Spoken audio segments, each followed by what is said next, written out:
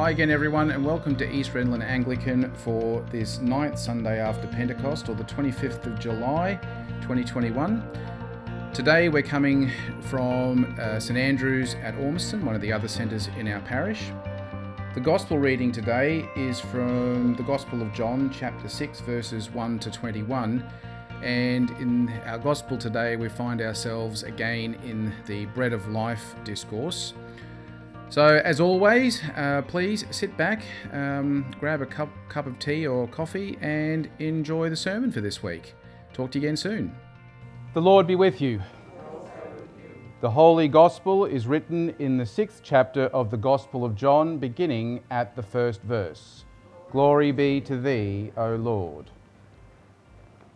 After this, Jesus went to the other side of the Sea of Galilee, also called the Sea of Tiberias. A large crowd kept following him because they saw the signs that he was doing for the sick. Jesus went up the mountain and sat down there with his disciples. Now the Passover, the festival of the Jews, was near. When he looked up and saw a large crowd coming towards him, Jesus said to Philip, "Where are we to buy bread for these people to eat?" He said this to test him, for he himself knew what he was going to do. Philip answered him, 6 months' wages would not buy enough bread for each of them to get a little. One of his disciples, Andrew, Simon Peter's brother, said to him, "There is a boy here who has 5 barley loaves and 2 fish. But what are they among so many people?" Jesus said, "Make the people sit down." Now there was a great deal of grass in the place, so they sat down, about 5,000 in all. Then Jesus took the loaves, and when he had given thanks, he distributed them to those who were seated. So also the fish, as much as they wanted. When they were satisfied, he told his disciples, "Gather up the fragments left over so that nothing may be lost." So they gathered them up, and from the fragments of the 5 barley loaves left by those who had eaten, they filled 12 baskets. When the people saw the sign that he had done, they began to say, "This is indeed the prophet who is to come into the world." When Jesus realized that they were about to come and take him by force to make him king, he withdrew again to the mountain by himself. When evening came, his disciples went down to the lake, got into a boat, and started across the lake to Capernaum. It was now dark, and Jesus had not yet come to them. The lake became rough because a strong wind was blowing. When they had rowed about 3 or 4 miles, they saw Jesus walking on the lake and coming near the boat, and they were terrified. But he said to them, "It is I, do not be afraid." Then they wanted to take him into the boat, and immediately the boat reached the land towards which they were going. This is the gospel of the Lord. Praise be to thee, O Christ. In the name of the Father, the Son, and the Holy Spirit. Amen. Would you please be seated? When I was little, I used to love Spider-Man. I had a Spider-Man outfit, and I would get the Spider-Man show bag every year at the Ekka. I used to love watching the 1960 Spider-Man cartoon. In fact, even though the animation in that is pretty dodgy by modern standards, I still reckon it's the best version of Spider-Man. And if I'm honest, I have to admit that Spider-Man is still my favourite. I just don't have the outfit anymore. Well, that could be changed. And I can't afford the show bag anymore. And as all of you know by now, I do like superheroes. I like Batman and I like The Flash. Well, certainly people at Parish Council know it anyway, and I like many others.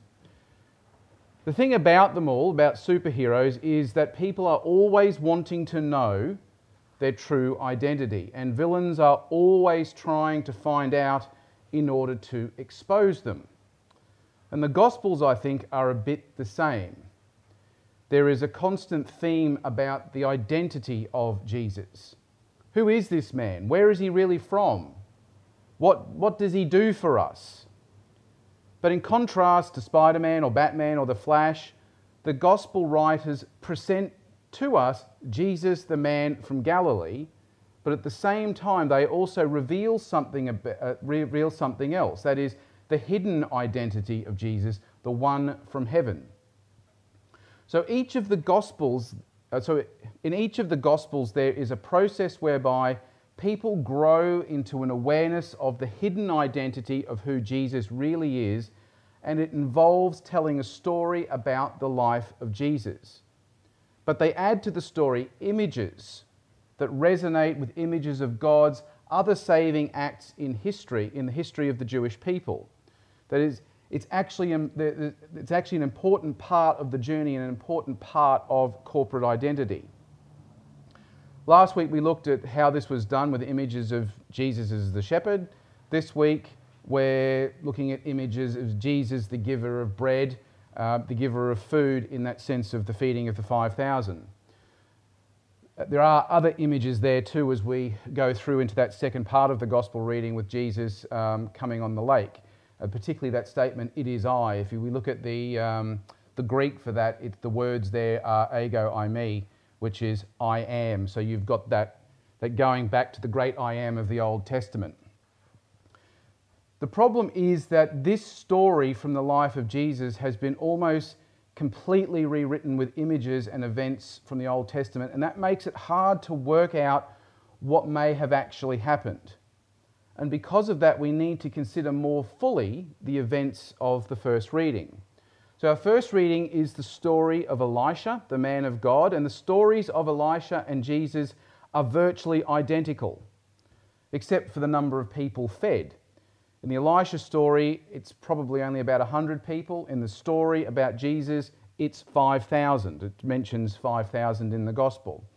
In actuality, it's likely to have been 5,000 men, which means that if we add women and children into the mix, you're probably talking about maybe 15,000 people. Why the difference?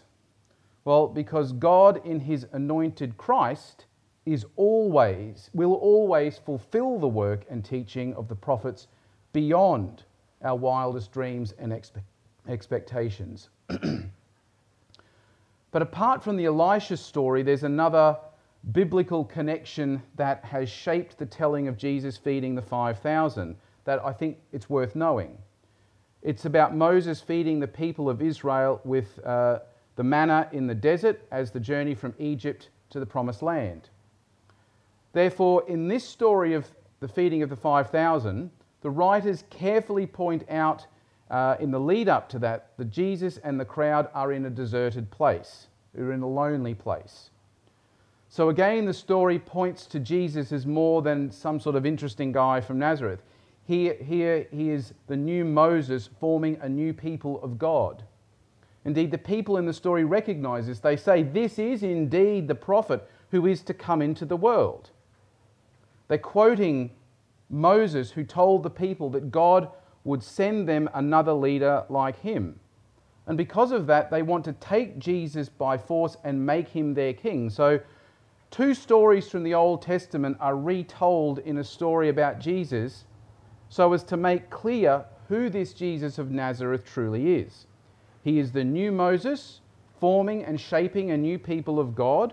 Here is the prophet who will reveal to us the voice of God and God's will for this new people.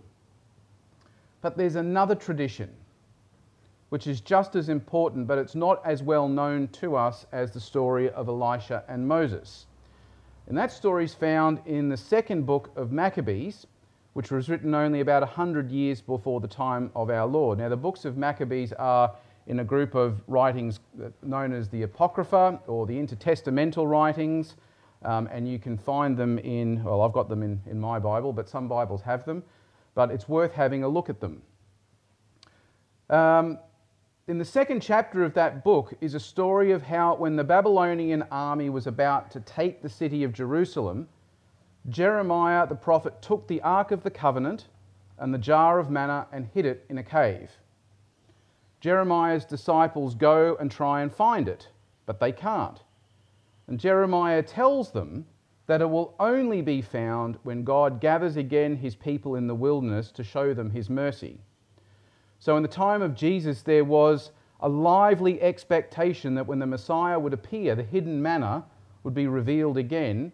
And when this happened, it would be a sure sign of God's power in the life of his anointed. So through this story about hidden manna, or though this story about hidden manna may be new to you and may sound a bit obscure, it does make an appearance in the book of Revelation where John the prophet is writing to the church at Pergamum. And he says, "Let anyone who can hear listen to what the Spirit is saying to the churches. To those who prove victorious, I will give some of the hidden manna and a white stone with a new name written on it." So what is the Spirit of the church saying to all of us at ERA through the gospel and through the other stories of Elisha, Moses, and Jeremiah that are linked to it? Now, one of the consistent themes is that God will show mercy and compassion when we are in the wilderness. God will feed and sustain us in the desert places of our lives. Now, this is not an easy thing to accept. Our instincts want to rebel against us. We like securities. We like our securities and our comforts, particularly our spiritual ones. And this last 18 months of COVID has shown this. Yet that's what the prophets and people like John the Baptist challenge. Because when we are spiritually comfortable, we stop growing and we take God for granted. One of the reasons that Jesus showed a preference for the poor was because they knew they needed God and were dependent upon him. It's worth reflecting maybe why the church now finds itself in the wilderness again. And to that we may need to look at a different way of being. Today's gospel speaks of God being manifested to us in the desert places, that he will feed and sustain us even when we're not sure he's around. Our difficulty is that we will probably miss it altogether when we simply hang on to the past and what we feel secure in. And that's the real danger in church life when we live in times of rapid and frequent change, when all of the familiar institutional landmarks start to shift and change. And COVID has done a great job at that. It can be so easy to make the church a refuge of the past when nothing changes. And that is the real problem, I think, for Anglicans, because we do have a strong sense of heritage from our English tradition. And we can easily get a bit vague about who, what, and where we really are. To illustrate the point, when you enter many Anglican churches and cathedrals, and particularly in Australia, you step into a time warp. It's as if we almost leave this country in the year 2021. We can even congratulate ourselves that we have these securities and that others don't. But all we do is separate ourselves from a nation of people that need feeding from Christ, who is the bread of life. And no matter how much this and other parish churches have the outward appearance of an English village church, it's not where reality truly is. We are not superheroes in a mask hiding our true identity. However comfortable that illusion is, it's an illusion. We are in a modern Australian city fraught with serious problems of a new millennia, problems we didn't see coming 18 months ago. We live in a desert of spiritual values where people are hungry for particular spiritual values. People do find their lives meaningless with no sure guide to their lives, to live their lives by. And they're not going to see any value in what we might say whilst we live in another world in a different age, maintaining an illusion. So today, when you hear those words, the body of Christ, give yourself over to our Lord fully, in the knowledge that we are dependent upon God's Christ to feed and sustain us. But more than that, you are sent out in and through that very sustenance, with all that is of value in our Anglican and Christian heritage, to make manifest the nurturing, feeding love of God to our nation, to our city, to our community, our parish, and our times. Because this is the only time and place that we have. In the name of the Father, the Son, and the Holy Spirit. Amen. That brings our podcast to an end for this week. If there's anything more you'd like to know about the parish, you can always check us out at our website, which is www.eastredlandanglican.com.au. You'll be able to find lots of links there to our Facebook page, to our Vimeo and YouTube channels, and to our Apple Podcast channel. You'll be able to go through the website there and find out any other information you want to know about our service times or baptisms and confirmations and things like that. So check us out there, have a look, and if there's anything you need, please don't hesitate to send us an email or give us a call. And we look forward to seeing you again next week. God bless.